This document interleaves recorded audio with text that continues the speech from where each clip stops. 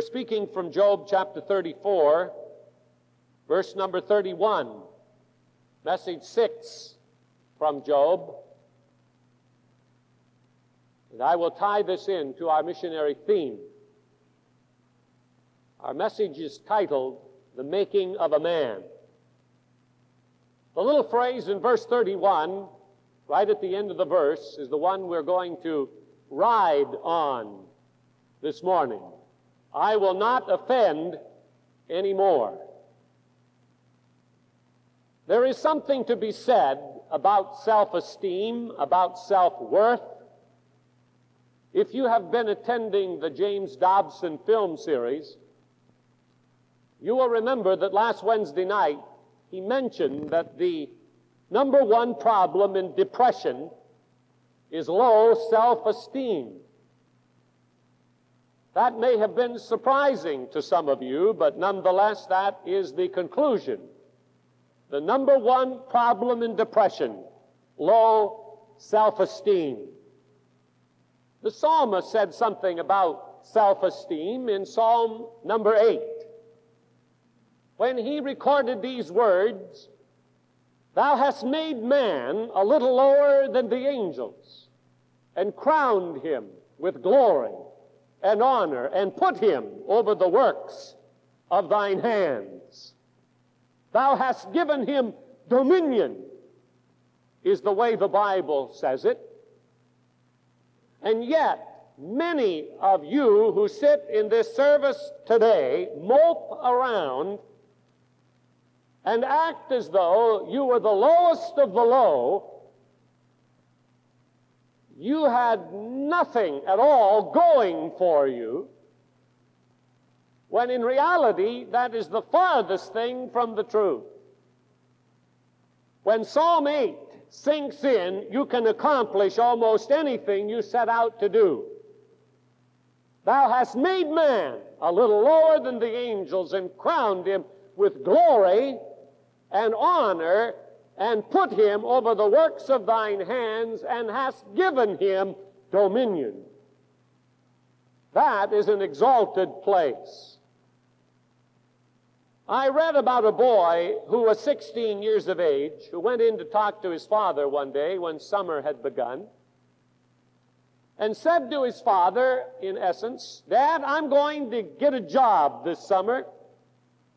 And that shocked his father, because he had been used to the boy sponging off of him in the past.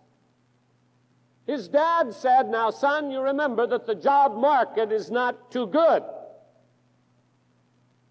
The boy was not daunted by what his dad told him. He had a deep desire for a job. So his dad said, "How are you going to find one?" Well, he said, "First I'm going to look in the paper." And he took the paper and found the job section and read down the columns, and there was a little line that caught his eye: "Wanted young boy." The job was described, and it fit him perfectly.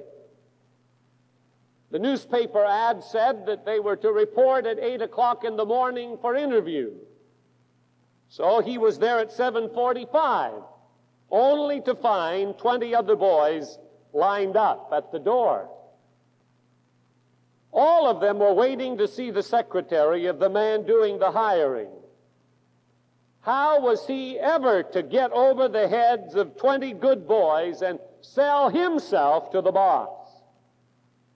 He stood there thinking, and it's good to do that.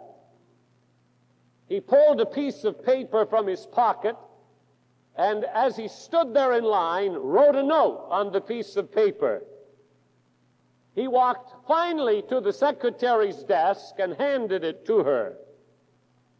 He fixed his eyes on her and said respectfully, "Miss, it is very important that you get that note to your boss immediately."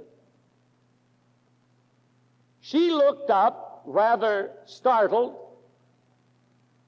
and recognized that this was no ordinary boy, because he looked her right in the eye when he spoke, and did not take his eyes off of her when she had such an amazed look on her face. So she read the note, and a smile broke out on her face, and she got up from her desk and walked into the boss's office, and the boy went back in line. She laid the note on the desk. The boss picked up the note and read it and laughed right out loud, because that note said, "Dear sir, I am the 21st kid in line. Don't do anything until you see me." What a spirit! You know who got the job, don't you? We complain about our problems and forget our blessings. Remember this, the only people that have no problems are those in the cemetery. Problems constitute a sign of life. The more problems you have, the more alive you are. Did you know that? If you have none at all, no problems, may I recommend something to you today? As soon as Sunday school is over, go on home, kneel by your bed, and say to the Lord, "Look, Lord, what's the matter? Don't you trust me anymore? Give me some problems."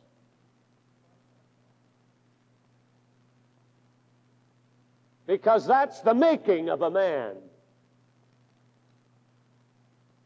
Now, what I want to convey to you today out of this little statement in Job, "I will not offend anymore," is in 3 parts.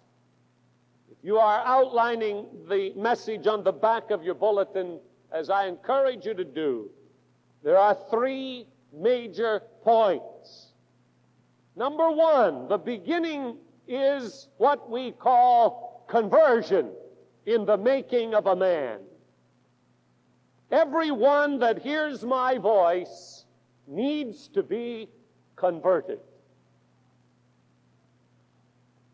Another term we have begun to use more in this present hour is the term "be born again."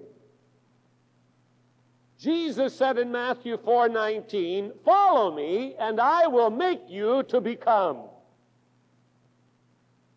That's the making of a man. Follow me, and I will make you. And the way of the Lord has not changed. Jesus said, "Love your neighbor as you love yourself." And some of you don't love yourself, therefore you cannot love your neighbor. You don't love yourself, therefore you cannot love the message of missions, which is a message that helps us reach our neighbor, wherever he is. Now, if I may give you my firm opinion about how we have such low esteem of ourselves and how we lack love for ourselves, it would be this. The drug problem is because we don't love ourselves. Alcohol problems linked to the same discovery. Immorality. All of these things lead to destruction. Do you know something? That if we really loved ourselves as God expects us to love ourselves, we wouldn't kill ourselves with drugs and alcohol and immorality and all the rest. It would not happen. You see, I love myself.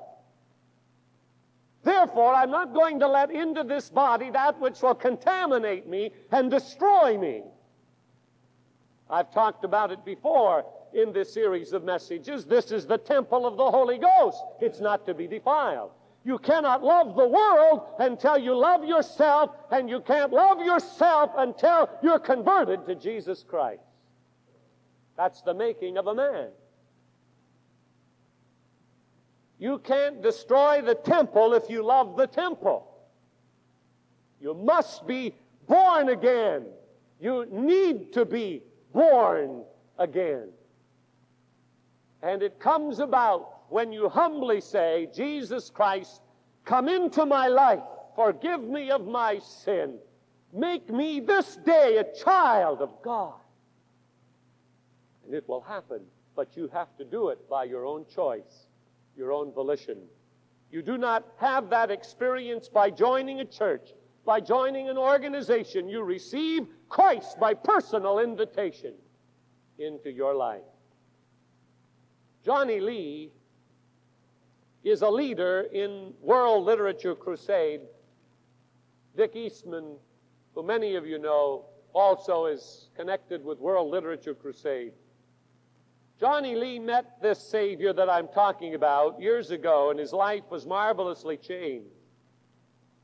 Recently, in a Muslim country, Johnny Lee had to go to rescue a boy and a girl, ages 12 and 14, who were children of the director for this Muslim nation of World Literature Crusade. The director had been killed. The children had been severely beaten up. Johnny could not stay home. You see, Johnny had met this Christ. He had come into his life. And as he loved himself, he now loved the world. And so he went. The mother did not have money to care for the two children, which compounded the problem in that Muslim country. After making arrangements to move the family, Johnny was attacked when coming out of a restaurant. His attackers had boulders about this size, and they threw them at him as he came out of the restaurant, intending to kill him. Fortunately, the children of the Lord have angels that guard them. The Bible teaches us that the angels of the Lord encamp round about those that fear God. So when those boulders were coming at Johnny's head where they were aimed, the angels diverted them so they only hit his ribs and cracked a couple of those ribs, but he escaped from their midst, and the family was spared as he got them into another country, and Johnny came home in the pain of his injuries. The making of a man begins when he meets Christ. He feels the love of Christ, and he acts upon that love toward his fellow man. And that's what makes the Johnny Lees so unique in our time. When they, without fear, risking their own lives, go to minister to those who are not quite as fortunate as they. And that's where all of us must begin. Job 34:31, I will not offend anymore. Verse 32, if I have done iniquity, I will do no more. I'm going to face up to my sins. I'm going to face up to the need of my life. I'm going to become converted. I will not offend anymore. I will begin serving man because I now esteem myself because Jesus Christ lives within me. The making of a man begins with that confrontation. Then, secondly, it proceeds through what we call sanctification. Now, don't turn me off because of that big theological word, sanctification. It simply means to separate from sin and to separate unto God. From sin unto God. Leviticus 27 records these words, be ye holy, for I am holy. Revelation 4:8, the angels, the saints are all rejoicing, and the tune in heaven is this tune, holy, holy, holy, Lord God Almighty. You see, God is a holy God. And the only way that people can be holy, righteous, is to be born again and then proceed into a life of sanctification, being separated from sin and separated unto God. Now, I want to make a statement that I hope you will hear and remember. Those who do not read the Bible have very few convictions. Those who do not read the Bible have very few convictions. What is the problem of our society today? It is a problem of ignorance, total ignorance. God said centuries ago, "Be ye holy, for I am holy." Without holiness, no man shall see God. Without being separated unto God, it is impossible to see God. And what do we spend our time with? Long discussions as to whether homosexuals can be Christians and still practice their lifestyle. We spend our time trying to decide whether alcoholics and murderers and all of the rest can enter into the kingdom of God. My brother, older brother, who is in radio and television, works often late into the day, and he sometimes watches the Donahue program, and when he sees a good program, he records it and sends me the tape because he knows I'll never see it. And I got a tape this week from him, and it was titled "Senior Citizens in Homosexuality." Donahue gave the date. And I got a little bit sick at the pit of my stomach listening to that tape. Because Donahue said to those who were questioning from the audience, "Now, aren't they nice people?" As if that's the criteria for the way we live, just being nice people. Sure, nice people are all over the world, but they're lost people. Without holiness, no man shall see the Lord. It's impossible. Homosexuals are loved by God. They're loved by the church. So are murderers and alcoholics and all the rest. They're all loved by God. They're loved by the church, but the sin is hated by God. And in His Word, He says, if you hang on to the sin, you cannot have me. The world needs to know that. It's not just enough to say, "I'm born again." That may be just a statement that has no foundation to it. There must be a life sanctified by God's Holy Spirit. The Bible's resplendent with that message. 2 Peter 3:18, grow in grace and in the knowledge of the Lord Jesus Christ. Ephesians 4:15, that we may grow up into Him in all things. That's God's desire, that we might grow in Him. How foolish to sit around arguing over these things that the Bible so clearly speaks about. It's not how close to the world can I be and still make heaven my home. It's how close can I get to Jesus and how far away from the world that He might be seen in me. That's the making of a man. As I listened to that tape, I couldn't help but feel, oh, if I could just say to them one thing. Yes, you may appear to be fine people on the outside, but without holiness, no man shall see the Lord. And I say that to you from a pastor's heart. Without holiness, we shall not see the Lord. The Lord wants us to grow up, not to fall into the ruts and the traps of an immoral society. If you're wasting your time watching the deer hunter and listening to the pollution of the television screen or the movie screen today, I say to you what God said to Israel, be ye holy, for I am holy. Grow up in God. This world will never be reached until the church grows up in God. Rise up, O church of God.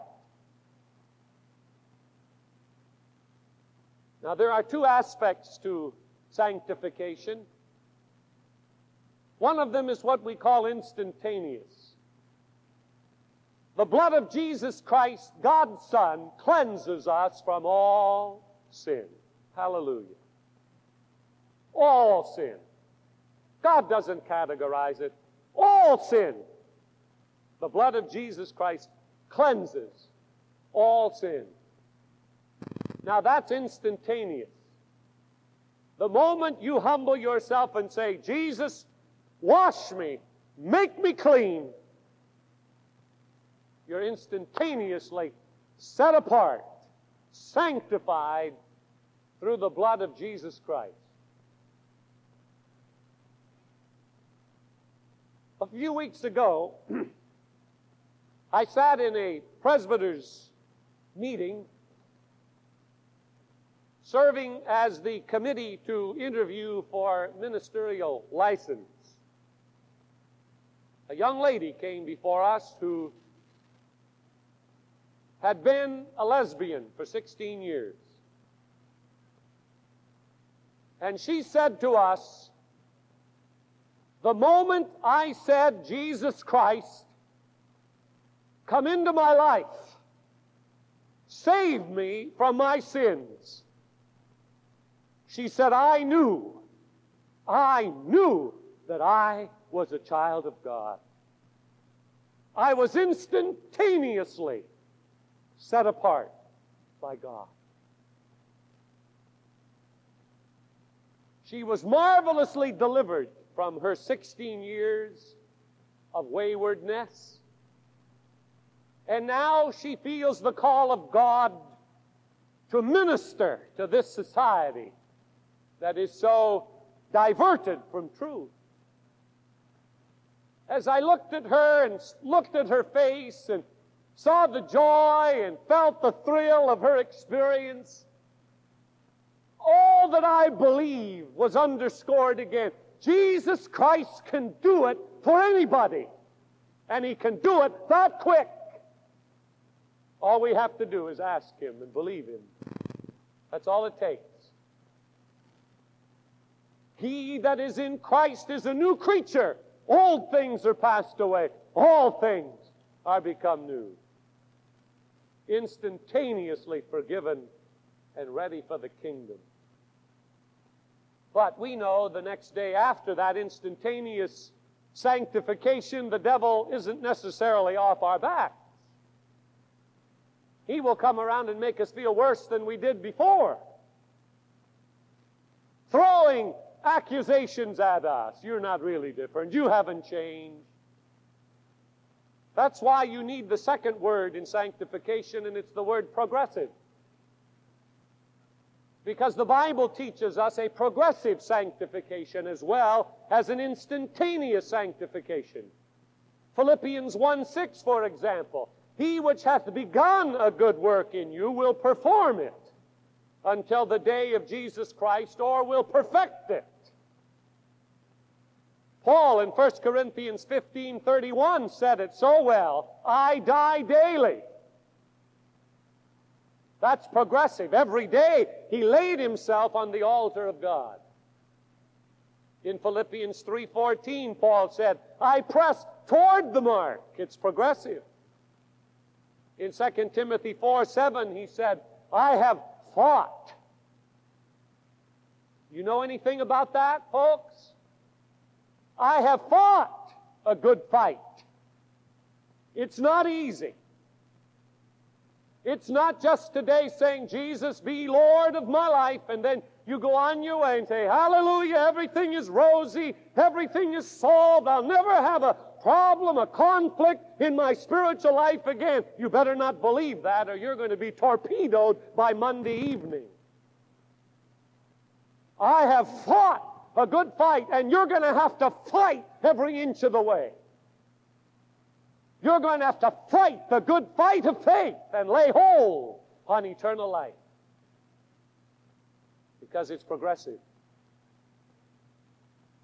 Now let me try to very quickly outline what the Bible teaches us are the three areas that we struggle with. They are recorded in 1 John 2:16. For all that is in the world, the lust of the flesh and the lust of the eyes and the pride of life, those three things, all that are in the world. Elihu in Job 34 was reminding Job of the importance of coming clean with God. He said, it is meet to say unto God. It is fitting to say unto God. Why is it fitting to say unto God, I will not offend anymore? It is because of what we face that makes it so fitting. The lust of the flesh, desire for sinful habits, pleasure, fleshly desires, unrighteousness, sexual lust, and homosexuality and lesbianism and all other sexual misconduct fits under the lust of the flesh. Gluttony fits there too. Weird trips all gratify the flesh. And the Bible says you must guard against the lust of the flesh. Then he said the lust of the eyes, looking at or desiring things seen through the eye gate. Matthew 5:28 records the words of Jesus on this very theme when he said, whosoever looketh upon a woman to lust after her hath committed adultery with her already in his heart. Now this is the passage that got the Pope into such trouble recently, when he made the statement that it was possible for a man to lust after his own wife. Well, I can't quite understand that, and I don't know where that came from. But what he is saying is that anybody, I mean anybody, will be attacked through the lust of the eyes. That through the eye gate there will come covetousness, either for another man's wife, another man's house, another man's car, another man's job, another man's this or another man's that. Through the eye gate he will covet it, and then he will envy, and he will get jealous. And he will be willing to murder because it all came through the lust of the eye. You remember what Jesus said? If your hand offend you, cut it off. If your eye offend you, pluck it out. Strong language. But he was saying, it's better for you to enter into the kingdom without a hand or without an eye than to go into eternity without salvation, having been ruined by the lust of the eye. Then he said the pride of life, riches, fame, possessions, popularity, position. Instead of putting our service for Christ in first place, our main desire is to be something in this life. And we give our time and energy and our money to be something rather than to give our life in service to Jesus Christ. The making of a man is salvation through the blood of Christ, realizing there's instantaneous sanctification, but also realizing that we must progressively become like Jesus was in his earthly life, who conquered all three of these. When he went into the wilderness, he was hungry, the lust of the flesh. And he refused to eat. He refused to turn the stones into bread because he said to the devil, man shall not live by bread alone. He conquered the devil in the lust of the flesh. And then the devil set him on a pinnacle of the temple, pride of life. You can have all of this if you'll just fall down and worship me. Thou shalt serve the Lord thy God and him only. And then in the lust of the eye, the devil showed him the kingdoms of the world. And Satan is the god of this world, so he could offer them to Jesus. But he said, "Get thee behind me, Satan." Adam and Eve faced the same battle in Genesis. They saw the tree was good, lust of the eye. It was a tree to be desired, lust of the flesh. The devil said, "You shall be as gods," pride of life. You see, those are the three areas that he attacks any of us. That's why it is so important to be able to say, as Paul said, "I die daily. I press toward the mark. I have fought a good fight." You'll never get in the kingdom without some scars, without some bruises, without standing up on your own 2 feet, your head high, your chest out, and saying, "Devil, go ahead and give it to me. But in the name of the Lord, the God of the armies of Israel, I defy you today. I stand in the power of the resurrected Christ." That's the only way any of us are ever going to make it. And that's the place the church is in today, where we have to decide, church, we're not going to play games. We're not going to play church. We're not going to just show up once in a while and smile and say, "Aren't I nice?" We have to come to the making of a man which says, "I am going to do it by His rules, serve by His rules, live according to His life." That's the making of a man. And that's what Job was ministered to by Elihu when he said, "Job, it is meet to say unto God, I will not offend anymore. I'm going to do it His way." 1 Corinthians 6:11 sums it up. You are washed, you're sanctified, you're justified in the name of the Lord Jesus and by the Spirit of our God. You see, the church loves the whole world. It does not single out certain lifestyles and say, "You're okay and you're not." The church loves the world, but the church says to the world, "You've got to abide by the rules. You've got to come and instantaneously know that Jesus has received you into His family, and then progressively, as you move through life, become more like Him and present yourself a living sacrifice, wholly acceptable unto Him." Now, the third thing and last is that this making of a man begins with conversion, processes through sanctification, and ends up in evangelization. And this is the part that fits this week so very well. Jesus gave special place in end-time signs to world evangelization. He foretold many events, but He placed this sign immediately prior to the end of the age. Here it is in Matthew 24:14. "And this gospel of the kingdom will be preached in the whole world as a testimony to all nations, and then will the end come." We hear a lot about wars and rumors of wars, earthquakes, famines, pestilences, and so on, but here is the end-time sign. This gospel of the kingdom will be preached in the whole world as a testimony to all nations, and then shall the end come. You say, "Why do we have missions convention?" Because of Matthew 24:14. There has been the sign of fear in our generation, men's hearts failing them for fear. There has been the sign of power. Acts 1:8, "Ye shall receive power, and ye shall be witnesses unto me." And we thank God for that sign of power, the outpouring or the endowment of the Holy Spirit. But the last great miracle is that of getting this gospel into the whole world. Jesus, no other name. That's the last great sign. And the church must give itself to that sign. The making of a man is to come to Christ, to progressively become more like Christ. And then his end desire is to win the world to Christ.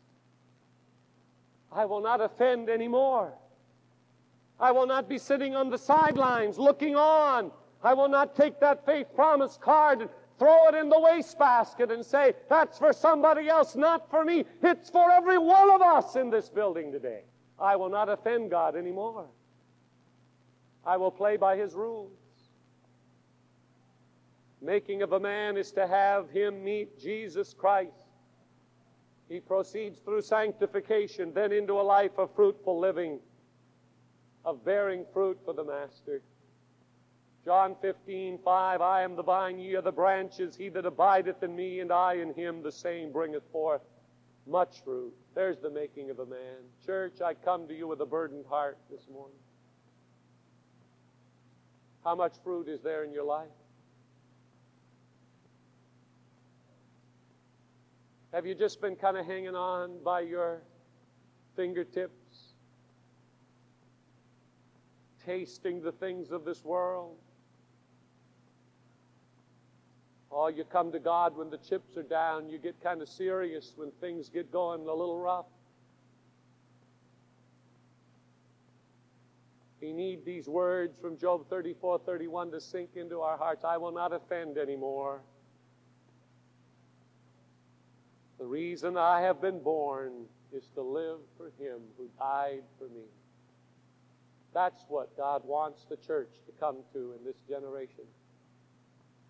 And as I see it, it's the only way that we're ever going to win the world and bring in the coming of our Lord Jesus Christ.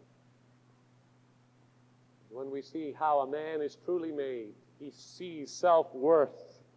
He comes to Christ and knows that he is forgiven of all of his sins. He has something to offer. He loves his neighbor. He is set apart. And he becomes increasingly more like his God because he's reading His Word. He's continuing instant in prayer. And he's opening his mind and his spirit to the vision that God has for this generation. Don't let it be clouded by this world. Let's open up this day and through this week and let the Lord of the harvest communicate what it means to be made in the image of God. I close with a story from out of 2 Kings chapter 3. It's a unique story. There were 3 kings, the king of Israel, the king of Judah, and the king of Edom, who were involved in this account in 2 Kings 3. There was no water for the host, verse 9 says, and for the cattle that followed them. And the king of Israel said, Alas, that the Lord hath called these 3 kings together to deliver them into the hand of Moab. You see, the Moabites wanted to destroy and to plunder and to devour, just like the devil wants to plunder and to destroy and to devour and get us sidetracked on all these other things. But the king said, Is there not a prophet that we can inquire from? And Elisha was found. And Elisha asked for the minstrel to play, and as he played, the Spirit of God moved upon his heart. And Elisha said, Make this valley full of ditches. Now, this is strange strategy for war. Take your men in the valley and dig ditches. So they did. They dug ditches in the valley. And the Lord said, You will not see wind, neither will you see rain, yet that valley shall be filled with water, that you may drink, both ye and your cattle and your beasts. And then verse 18 says, This is but a light thing in the sight of the Lord. This is no problem for the Lord, to provide you water and to defeat the Moabites at the same time. So they dug their ditches. The valley was filled with ditches, and they sat back to wait. And it came to pass in the morning, when the meat offering was offered, that behold, there came water by the way of Edom, and the country was filled with water. Now, there was one problem met right there. The country was filled with water. All the ditches were full of water in the valley. Now, what's the other part? Beautiful. The Moabites got up in the morning, and they're going to go out and take all of the armies of Israel, of Judah, and of Edom. They're just going to wipe them out. They have no water for them or for their beasts. No problem. We'll just march down in and to slaughter them in a morning. So they got up, intending to do this, and they looked into the valley, and the sun shone on the water that was filling the ditches, and all of the Moabites said, "Oh my goodness! Those three armies of Israel, Edom and Judah, have risen up and they've slain each other, and the valley's filled with blood. Look at all the blood." So they sauntered down into the valley, unassumingly, thinking that all of the armies were slain, and it was blood in the valley. And out from every bush and every tree sprang the Edomites and the Israelites and the Judahites, and they slew the armies of Moab, and they chased them into their cities and plundered their cities, and the Lord gave them a great victory that day. God's ways are not our ways. When God says dig ditches, you better dig some ditches. He did not say go out and sharpen your swords. He did not go out and say find a Gatling gun somewhere, you're going to be in for a battle. He said go down and dig the ditches. And I can hear them complaining as they dig the ditches. They dig all day. They dig. What are we digging for? You have to obey God, and when you do it God's way, you get God's results. That's the point. You get God's results.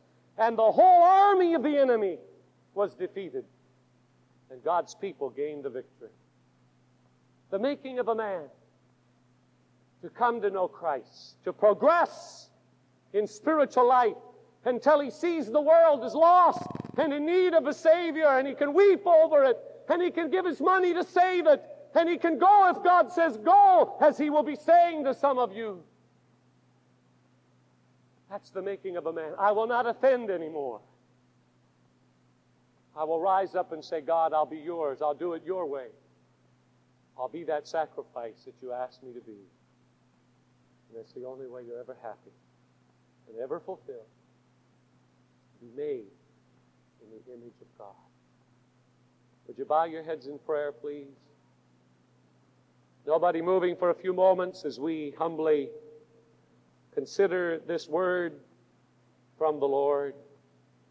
Heavenly Father, today we bow ourselves before you, needing your touch so much. Come to us today in the power of your Holy Spirit. Communicate life to us and help us to respond to the great challenge of this generation. May this congregation rise up like it has never risen before and say, we're going to be the men and women, the young people God intends us to be. Speak to us now, we pray in Jesus' name. Before I say amen, are there those of you in church this morning who need to take the first step to be born again, to be converted? The Bible says the effectual fervent prayer of a man in right standing with God avails much. I'd like to pray for you. Come into the kingdom of God. He loves you, and there's victory over anything that's in your life. Would you raise your hand and say by that hand, Pastor, I do want Jesus in my life today. I raise my hand unashamedly. Pray for me. Here's my hand. Would you raise it right now wherever you sit? God bless you over here. Thank you. Thank you. Thank you back through here. God bless you. Several hands back over there. Thank you. God bless you. Are there others? I come to Jesus. I come to Jesus. God bless you, man. God bless you back over there. Thank you. Oh, would you come and meet me here at the front? Let's all stand up and ask these who have raised their hands and others to come and meet us here at the front. So beautiful to see people reaching out to Jesus, asking Jesus to be Lord and Master of life. Long ago, I took a step to Jesus, and I've never been sorry. Will you take one toward Him? Just come on down and stand here in the front and say, I'm receiving Jesus into my life.